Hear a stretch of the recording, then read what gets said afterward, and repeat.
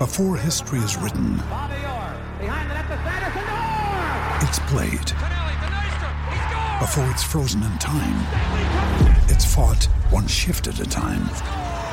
Before it's etched in silver, it's carved in ice. What happens next will last forever. The Stanley Cup Final on ABC and ESPN Plus begins Saturday.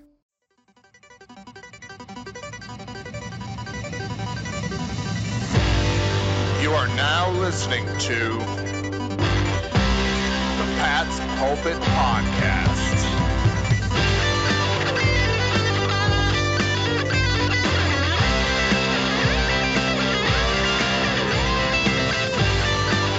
All right. Hello, everybody, and welcome to the Pat's Pulpit Podcast. I am Alex Shane, broadcasting to you all live from my hospital bed as I recover from yet another Patriots-induced heart attack in the AFC Championship game. And based on that giggling, I guess I'm here with my buddy Rich Hill. I guess you're alive. You made it through? You okay? Oh man, my beating heart is not slowed down yet. Alec, I have a confession to make, and I hope that no one blames me for it, but we've been through this before.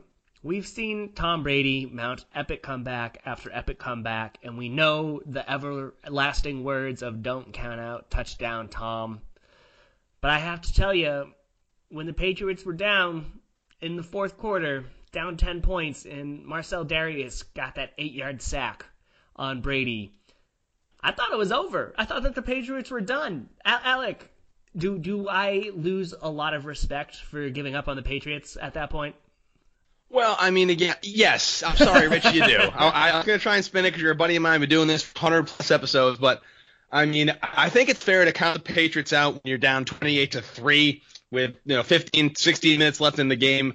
But if they're down 10 in the fourth quarter, that's kind of what they do. It's kind of like their recipe for the playoffs is surrender a double-digit lead into the fourth quarter and then just turn on the Patriots' magic and go back and win it. I don't know if I was just in denial.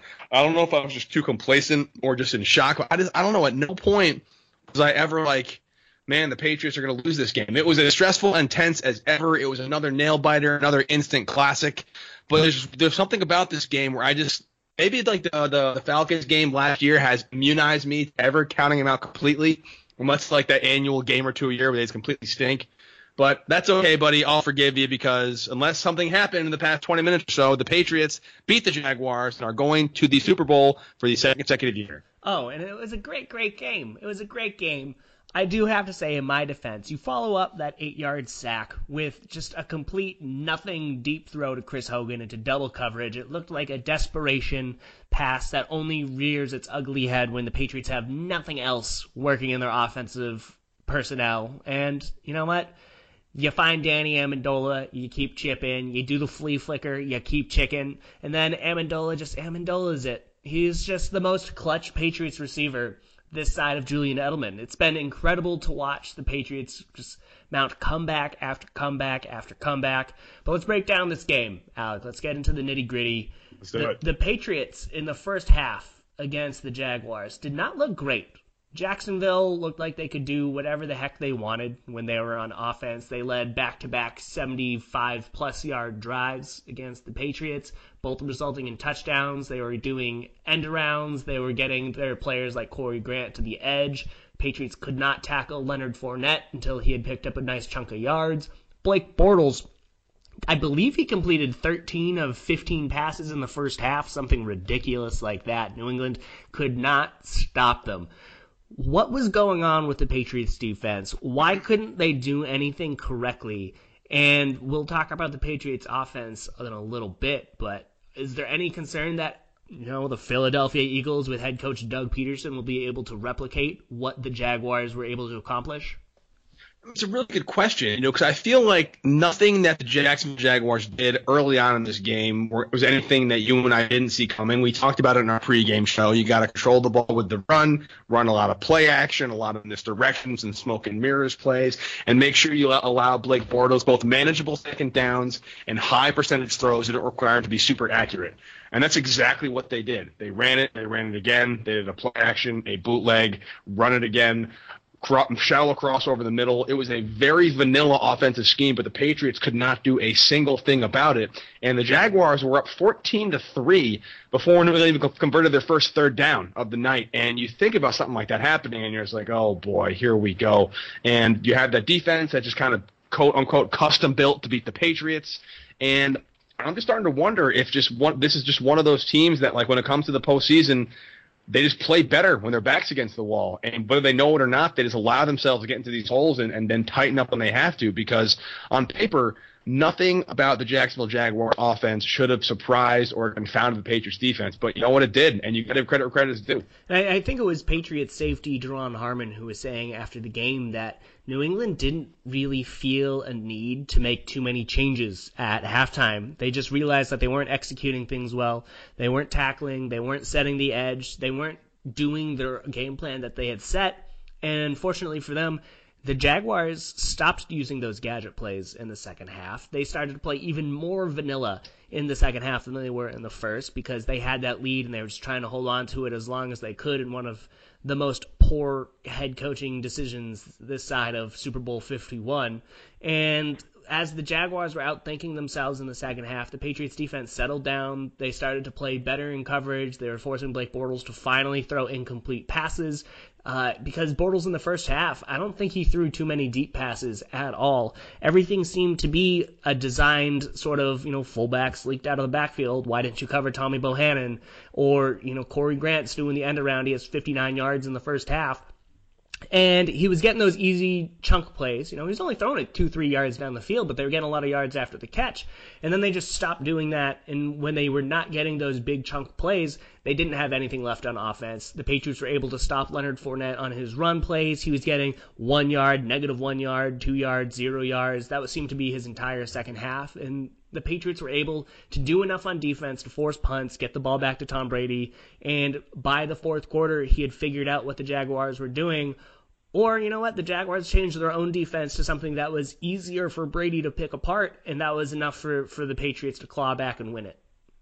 Yeah, it's funny. You see this over and over again with teams that play the Patriots, and they get a lead, and for some reason they stop doing what's been working for them. I don't know what the logic is behind that. I don't know why you change your philosophy. You switch out the defense, you go softer zone. But you're right. I mean, I think if the Jacksonville Jaguars had stuck to the exact same game plan they opened the game with in the first half, they probably win this game and go to the Super Bowl. You can talk about the handful of plays. She should talk about the handful of plays that kind of shifted the momentum of the game. But I think overall, the Patriots adjusted. The Jaguars didn't. And something you and I talked about in the pregame show was how is Bortles the kind of guy that can just consistently drive down the field over and over again without making mistakes? The answer was yes, but unfortunately, I think the Jags ran out of plays. They kind of emptied their playbook, and by the time they had to kind of go back to square one, the Patriots were ready for it, and there's no better team in the league than adjusting, making mistakes, and fixing them right away. And because of that, you never, Rich, you should learn this now, never count out Tom Brady and the chips are down. or freaking Danny Amendola, Rich. What is it with this guy in the playoffs? Dude, he was just reliable as it comes. I think he had like 5 first down catches. He had 2 touchdowns, that huge 21-yarder on 3rd and 18. Amendola just rises up. I believe that they call him Playoff now. That's his new nickname, which I find just completely uninspiring but perfectly applicable. I mean, he really does step up in the postseason. I think he has more postseason yards or more yards receiving so far in these past 2 games than he had like all of last year or all of 2014 or something like that, 2015. He's really being a big part of this, and he wasn't there doing this during the regular season. I mean, he did it at times, but he has been the go-to receiver for the Patriots, leading them with 9 targets, and you don't have Julian Edelman all year. Rob Gronkowski leaves with a concussion. The Patriots aren't running the ball well. Dion Lewis was not able to generate anything else. Chris Hogan has been a non-factor in the postseason. I think he only has like 24 yards all in both games combined. And you look at the other side, the Jaguars are able to attack the edge. They're getting whatever they want. Blake Bortles is extremely accurate. He's moving the chains. He's making the right decisions and not making any mistakes. Every single thing seemed to be tipped in the Jaguars' favor on the scale of looking at the keys to the game. Everything that we expected that would have happened, you just throw it right out the window. right? Exactly what you said. I thought that the Patriots were going to run the ball. I thought that Rob Gronkowski was going to be a huge part of their game. I absolutely did not expect Brandon Cooks to do anything whatsoever. I thought he would be a sacrificial lamb for the Patriots offense, as they just gave him to A.J. Bouye or Jalen Ramsey on the outside. But instead, he racks up 100 yards. Alec, this Patriots team finds a way to win. I don't get it. It doesn't make any sense against what the strengths and the weaknesses of this Jaguars team was on Sunday. And yet the Patriots found a way to do it in the fourth quarter. What does it take to finish this Patriots team off? I think it's very easy. Again, it's very easy on paper. It's 60 minutes. You have to play until there's literally no time on the clock, till the whistles have blown and everybody's on the field because the game is over. If you don't do that, then they'll probably find a way to come back and beat you. That's what the Giants did in the postseason. That's what the Ravens did in the postseason. That's what the Broncos did. Every team that's beaten the Patriots in the postseason has played their game plan from start to finish. They didn't change anything once they took a lead. They didn't think about getting too smart. They didn't beat themselves. They didn't out-Belichick themselves. I just think that that's what the good teams do. But not every team is capable of doing that, and the Patriots are so patient. They're so versatile, and they're able to kind of wait for you to blink. And they never blink first. They always blink second. And even Gronkowski out, we should talk about that. Gronkowski going out with a concussion, and Tom Brady, as flustered as he was, as inaccurate as he was, whether it was the hand or the foot he heard, whatever the case may be, the inability to get the running game going, the screen game completely blown up every time they tried one. I didn't know what they had in their arsenal to kind of combat a lack of Gronkowski, no running game and no screen game, but they figured it out, and here we sit ourselves this wonderful Tuesday morning getting ready to play the Eagles in a couple weeks. Yeah, and hopefully Rob Gronkowski will be healthy and ready to go on Super Bowl Sunday against the Philadelphia Eagles. He has his concussion. Hopefully within 2 weeks, that'll be plenty of time for him to get through the concussion protocol, and he will be ready to go. Yeah, I mean, when you look at all of the pieces of this Patriots offense, they don't have Edelman. That was a huge loss. They lost Martellus Bennett after just a couple weeks. That was a bigger loss. I mean, they didn't really expect too much. He was kind of a cherry on top sort of acquisition, but he would have been a nice little boost. But they just have so many different pieces that can step up. If other people aren't doing their job at that point, or they're just not finding a way to win, maybe they're having an off day, maybe they're playing a great other team. Dion Lewis, 66 yards. 18 of it came on that very last play. It was a very, very quiet day for him. Rex Burkhead, 5 yards, did nothing in his first game back from injury. James White, 26 yards. I mean, that's like not that great for what you would expect out of the Patriots against this style of defense where they were going to utilize their running backs a lot. You don't have Gronkowski, but Amendola and Cooks both stepped up. There was no Chris Hogan. But, you just rattle off a list. I mean, the Patriots are 6-7 players deep where any single player can rack up 80 yards on a given day. They can get 100 yards from scrimmage. And that depth is just so crucial because no other team can really boast that. You look at the other side, and we can talk about how the Patriots defense really stepped up in the second half. But Leonard Fournette is a player that can get over 100 yards, no problem whatsoever.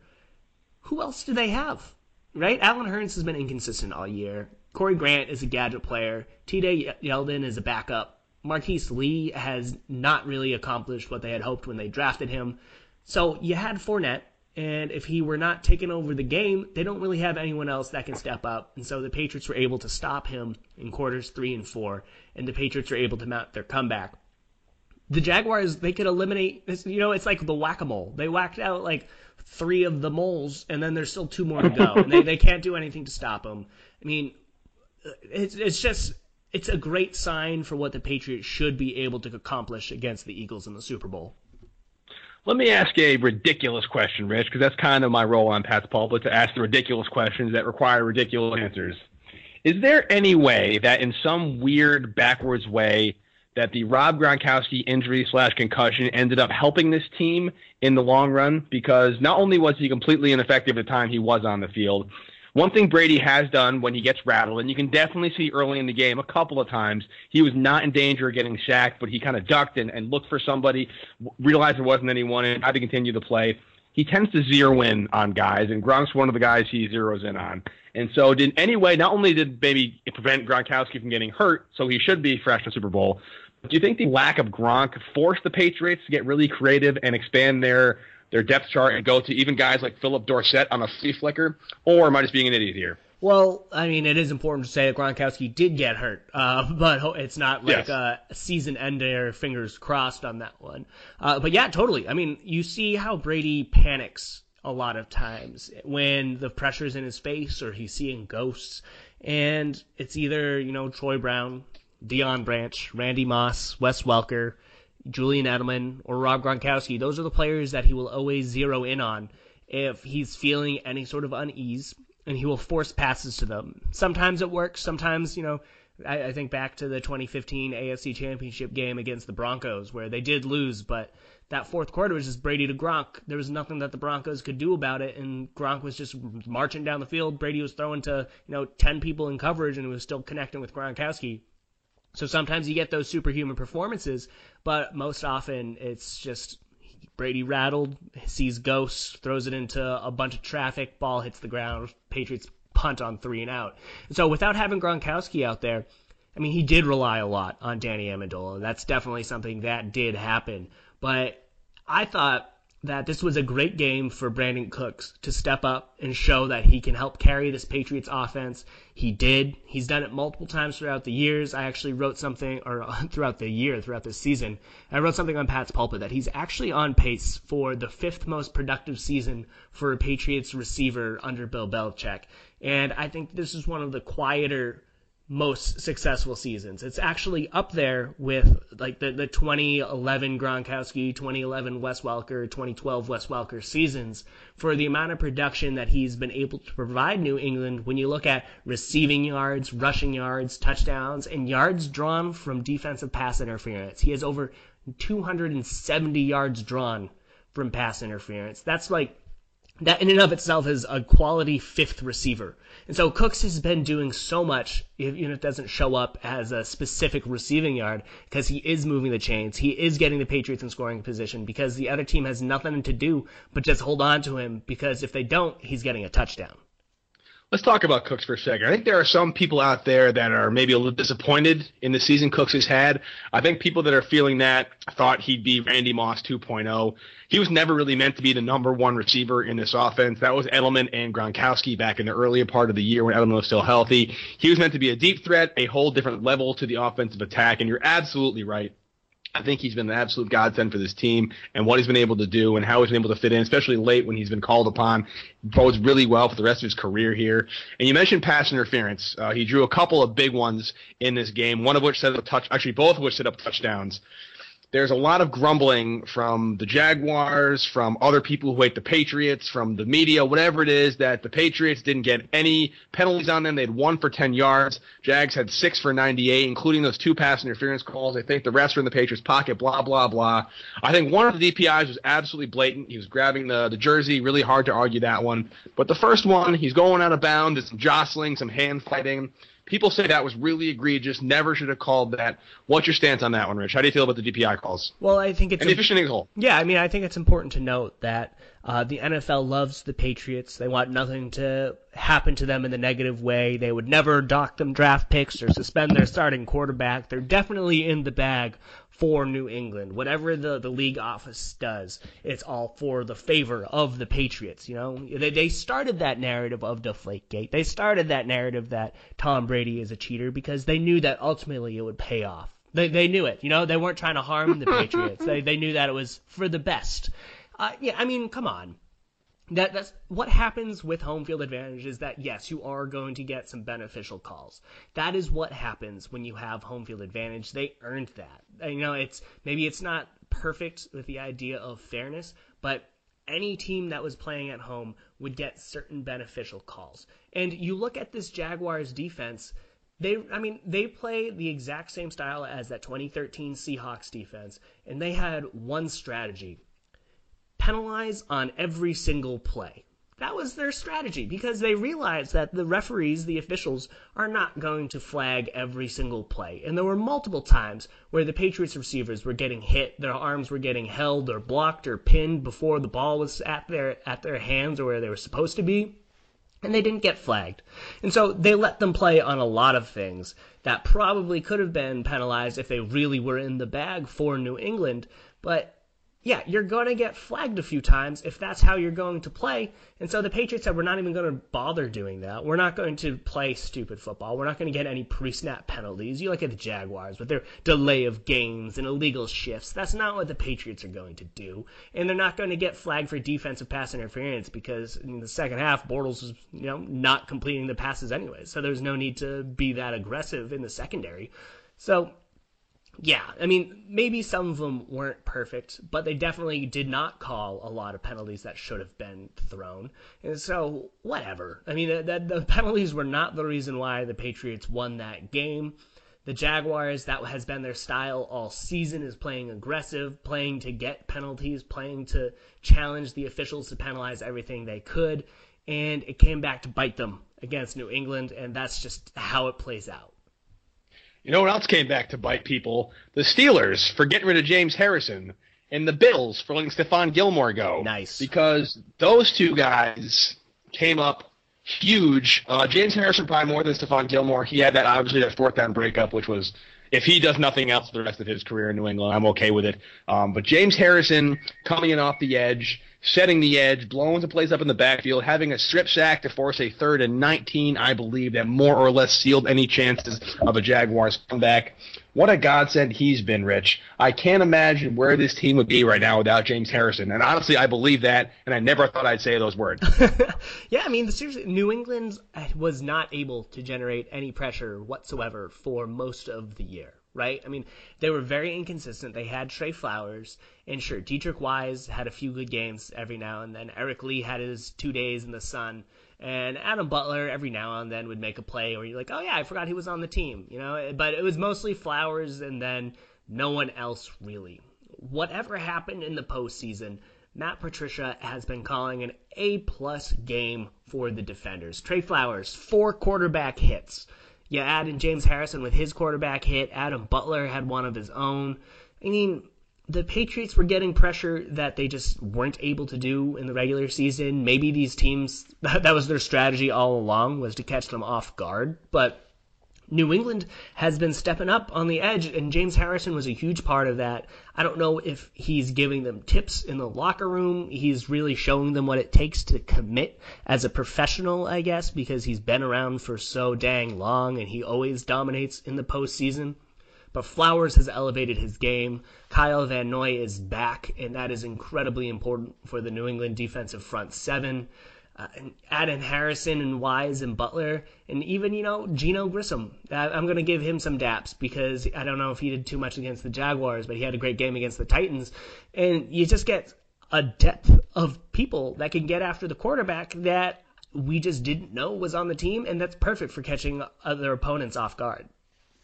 It is. And again, I think we talk about it all the time. It's the versatility, and it's the ability to beat you so many different ways. And if one thing isn't working, they will scrap that and go back to the drawing board and go back in there. I tell you, I'm really, really going to miss Josh McDaniels. It's actually ironically amazing how many parallels there are this season. I don't get too deep into it because I don't want to jinx anything, but these past couple of seasons from 2014, 2017 are almost identical in a lot of ways to the 2001-2004 Patriots. The 0-1 team playing the NFC West winner and the Rams, 14 team playing the NFC West winner and the Seahawks, 0-3 team playing the NFC South and the Falcons, and the Panthers, 2016 had the Falcon NFC South, 2017 Eagles, 2004 Eagles, losing coordinators and on both ends. It just makes you wonder if there's just something in the air, that it factor we've all been talking about all season. Do the Patriots have it? That might be it. Time might be a flat circle. Maybe those flat earthers out there are onto something, Rich, and we're kind of finally back around to where we belong to be. And this could be a nice little bookend on the greatest run in the history of pro sports. Well, that's why the Celtics acquired Kyrie Irving, right? Is to make sure that That's right. flat earth came to be. Yeah, I mean, this Patriots team, has something. They got something going on. I think that the Eagles have something going on. I thought that the Vikings did too, but that did not help them reach the Super Bowl. So who knows how much the it factors actually matter when it comes down to it. But yeah, this team, you have to be happy for how they were assembled, for how much criticism the defense got over the first quarter of the season, how well they've rebounded. I mean, this Jaguars team, I know that it would come as a surprise. They ranked 5th in the league in points scored, and the Patriots held them to 20. So giving up 20 to Blake Bortles is kind of not impressive sounding, but the Jaguars as a whole, they were a good offense, and the Patriots did enough to stop them. And so they have stepped up since week 5, week in and week out, apart from that game against the Miami Dolphins without Rob Gronkowski. But I mean, I'm just so happy for players like Kyle Van Noy, who has been able to step up and been so huge in the wake of the loss of Dante Hightower. Trey Flowers has stepped up in his 3rd season as a pro. Patrick Chung is looking like his old self. Devin McCourty has been the most reliable player in the Patriots secondary, possibly under the entire tenure of Bill Belichick. Lawrence Guy and Malcolm Brown and Ricky Jean-Francois coming off the waiver wire, coming off of nothing and joining the Patriots for 2 stints. He has taken away a spot from Alan Branch.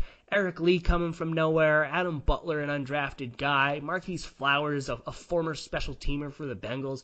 This is a ragtag group of nobodies. And I know that they have plenty of talent. I know that Stephon Gilmore is a top 10 pick. I know that Malcolm Butler is an all-pro Super Bowl hero. Devin McCourty, a first-round pick. Patrick Chung, pretty much a first-round pick. I know he was in the second, but he was in the top 40. I mean, you have a lot of technical talent there. Malcolm Brown was a first-round pick. But no one really would rank any of these players, right? How many of them would be considered blue chip players on the league whole? But they come together, testament to the players and to Matt Patricia. The sum of the parts is just greater than what they are individually. And I just love how this happens every single year, where the Patriots defense is doubted and then they're just shut down for the final 10 weeks of the year. No, it is. And you figure that, and I guess including you and I, Rich, you figure people would learn to just kind of chirp at me when it's all said and done, because there's always going to be a way to get it done. And while it wasn't always pretty, and I would love to be those teams that, it's 34-0, 8 minutes into the game, but I just don't think that's how the Patriots are ever going to win games in the playoffs. There's only a very small handful of blowouts. It's funny how the past couple of years, whatever the late game is, AFC or NFC championship, is a blowout, and the early game is a really close one. No exception this year. The Patriots had one of the all-time classic playoff games, 24-20 Jaguars. The Vikings just completely didn't show up against the Eagles. That game was over by halftime, more or less. Nick Foles looked as good as I've ever seen him look. The Vikings defense was number 1 or number 2 in almost all categories across the board. They just forgot how to play for some reason. They were blowing coverages. They were miscommunicating. They couldn't get to the passer. They couldn't hold guys up. They couldn't tackle. And the Eagles very convincingly punched their ticket to Minnesota. And it's got to be a massively heartbreaking fashion if you're a Minnesota Vikings fan, because not only are you now out of the Super Bowl, you now have to host it with nothing but massholes and Philadelphia fans, which is just a miserable influx of humanity coming your way, Minnie. I'm very sorry about that. But what are your thoughts on the NFC Championship game? How do you feel the Eagles looked, and can they duplicate that performance in a couple of weeks? I mean, they looked incredible. This is the Eagles team that was just mowing down teams with Carson Wentz at quarterback, but they had Nick Foles instead. And if this Nick Foles shows up in the Super Bowl, then the Eagles could very well run away with a game against the Patriots, especially if the Patriots come out flat in the first quarter like they have a history of doing in the Super Bowl. Remember, Patriots still have 0 first quarter points under Bill Belichick in the Super Bowl, which is ridiculous. But the Eagles, if they come out hot with Nick Foles, they could, Doug Peterson with his trick plays, maybe they run away with it, and then Tom Brady has to be one-dimensional on offense. Who knows what would happen? But if that Nick Foles shows up in the Super Bowl, anything is possible. But if Nick Foles that we know from 2014, 15, and 16 shows up, who knows? I mean, then maybe we could finally get that comfortable Super Bowl victory that has been eluding the Patriots. That's That's a gift horse in the mouth right there. That's very, very. I wish that they would finally get a 6th Super Bowl victory, but it was a comfortable one. I mean, that's how I feel. That's how I feel. And if you look at the history of what Nick Foles can do outside of his magical 2013 season, which give him all the credit in the world under Chip Kelly, he just dominated the league. I think he had 27 touchdowns, 3 interceptions. He was lights out. For the rest of his career, if Nick Foles has a great game, he almost inevitably follows it up with an atrocious one. Starting in 2014, week 3, he had a passer rating of 114. He completed 66% of his passes, 3 touchdowns. His next game, passer rating of 42. Didn't complete 50% of his passes, 0 touchdowns, 2 picks. You move on, 2015 season, the opener, he threw for nearly 300 yards on 67% passing against the Seattle Seahawks. Completed for a passer rating of 116. Followed that up against Washington, passer rating of 76. Only threw for 150 yards. Go forward even further, he's playing the Arizona Cardinals. Passer rating of 127. 3 touchdowns, 67% passer. Very next game, 4 picks, passer rating of 24. So you just see this pattern where he just goes lights out. Even this year, they played the New York Giants. He was great. 4 touchdowns, 0 interceptions, passer rating of 116. Next game against Oakland, 50% passer, 163 yards, 1 touchdown, 1 pick for a passer rating of 59. So I don't think he has the consistency to do that week in and week out. And if one of those off-day Foles shows up, Patriots could really, really rack up some points, and that would put even more pressure on Foles to carry the team. It would remove Jay Ajayi from their offensive game plan as a runner, and then that just really plays into the Patriots' hands because they can just drop back into coverage and wait for Foles to make another mistake. The thing is, can they do that? Do you think the Eagles' defense, which is also no joke, the Eagles' defensive line had a field day on Sunday against the Minnesota Vikings offensive line? That's been pretty solid overall. They're running the ball well. Case Keenum's been able to game manage as well as he has because of his ability to have time in the pocket. Pass rush is a question mark. I feel like the left side of the line, Joe Thuney and Nate Solder, had pretty good days in Jacksonville. Shaq Mason, my X factor, not so much. Cam Fleming struggled. I'm very curious to see what Adrian Waddle's status will be for the Sunday's game. David Andrews struggled a bit. Do you think that the Patriots offense, as we're going to break the game down more, we have plenty of time to do that over the coming days and weeks, but on the first initial all-22 review, do you think the Patriots offense matches up well against a Philadelphia defense that gave the Vikings a lot of problems? Yeah, I mean, it's a tough one. It is a very, very tough one because the Eagles do have a great defensive front. They have 4 pass rushers that can all get to the quarterback. Brandon Graham is one of the top 5 pass rushers in the entire league. He's complemented well. Chris Long has been playing out of his mind as of late. Vinny Curry is also a very, very good player. And then Derek Barnett, their first-round pick, he's very, very talented. So they have 4 guys that they can trot out there that can really get after the quarterback. I would not be shocked to see some NASCAR packages like the Giants gave them in 2007 and 2011. That could give New England some problems. But you look at that rest of their defense, they're not the same type of coverage team that the Jacksonville Jaguars were. And so while the Jaguars also had a great pass rush, they also were able to generate some pressure. The Patriots stonewalled them, but they just will be more likely to pick apart the Eagles secondary, pick apart the Eagles linebackers in coverage than they were against the Jaguars, right? There's no Talvin Smith or Miles Jack. Nigel Bradham is a fine linebacker. Michael Kendrick is also a good one too. They don't have that athleticism that Talvin Smith has, or Miles Jack. And, I mean, Kendricks is pretty close, but that just means that the Patriots running backs will have a lot more available against the Eagles than they had against the Jaguars. And you look in the secondary, there's no Jalen Ramsey to shut anyone down. Ronald Darby is fine, but he's not Jalen Ramsey. There's no A.J. Bouye out there. Malcolm Jenkins is a great strong safety, or I guess he's kind of like a flex player. He moves everywhere. He's in the slot. He sometimes plays linebacker, plays strong safety. He will definitely match up against Rob Gronkowski. But if Gronk can win that matchup, Jenkins is really their only blue chip player in their secondary. And so that could be a really strong advantage for the Patriots. And so I really do think that the Patriots match up more favorably against this Eagles defense because they should be capable of getting those quick passes out. And they should be able to utilize the running backs as receivers in ways that they weren't able to do against Jacksonville, and that should take the edge off of the Eagles' pass rush. Well, since you and I were so completely accurate in our prediction for how they'd play the Jacksonville defense, you'll have to forgive me for not having too much confidence in that game plan breakdown, Rich. Well, what was my final score prediction, Alec? I have a question. What was my final score prediction? Let's see. Let's go to the game tape. You had it 24-14 Patriots. That was pretty close.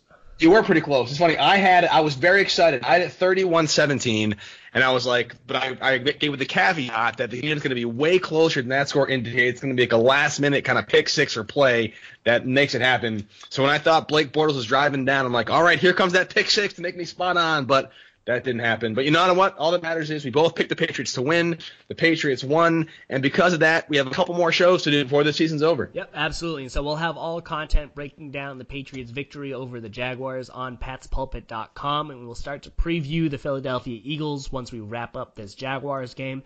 And I will also be reporting live from Minneapolis as the Patriots are there for the Super Bowl, which will be great. So make sure you send any questions over Twitter at pp_Rich_Hill, and we'll make sure to address any questions you have, potentially in article or video form. And we'll have all great content just coming at you like we have all season long. We really appreciate your support. And Alec, do you have any final thoughts on the Patriots' victory over the Jaguars before we sign off? I just hope before I die, I have fun again in the Patriots playoffs. I just want to have a fun time once. Yeah, I mean, that Titans game was fantastic. I'm hoping that the Patriots can beat the Eagles just like they did against the Titans, where I can have my reports done at halftime in the favor of New England. But yeah, we'll see how that all plays out. Alec, until next time, you have a good one. See you, bud.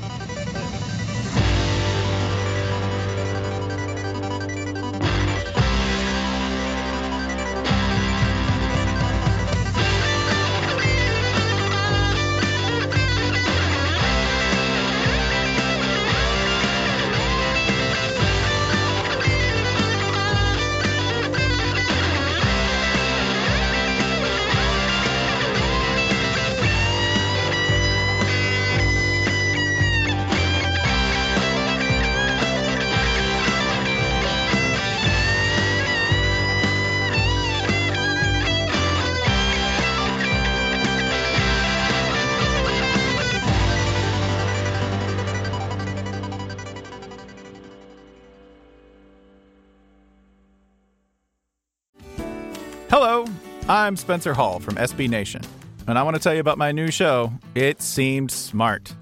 It Seemed Smart is a show about people doing things that, for some reason or another, seem smart at the time. Those things might include doing a little cocaine and driving a bike up a mountain.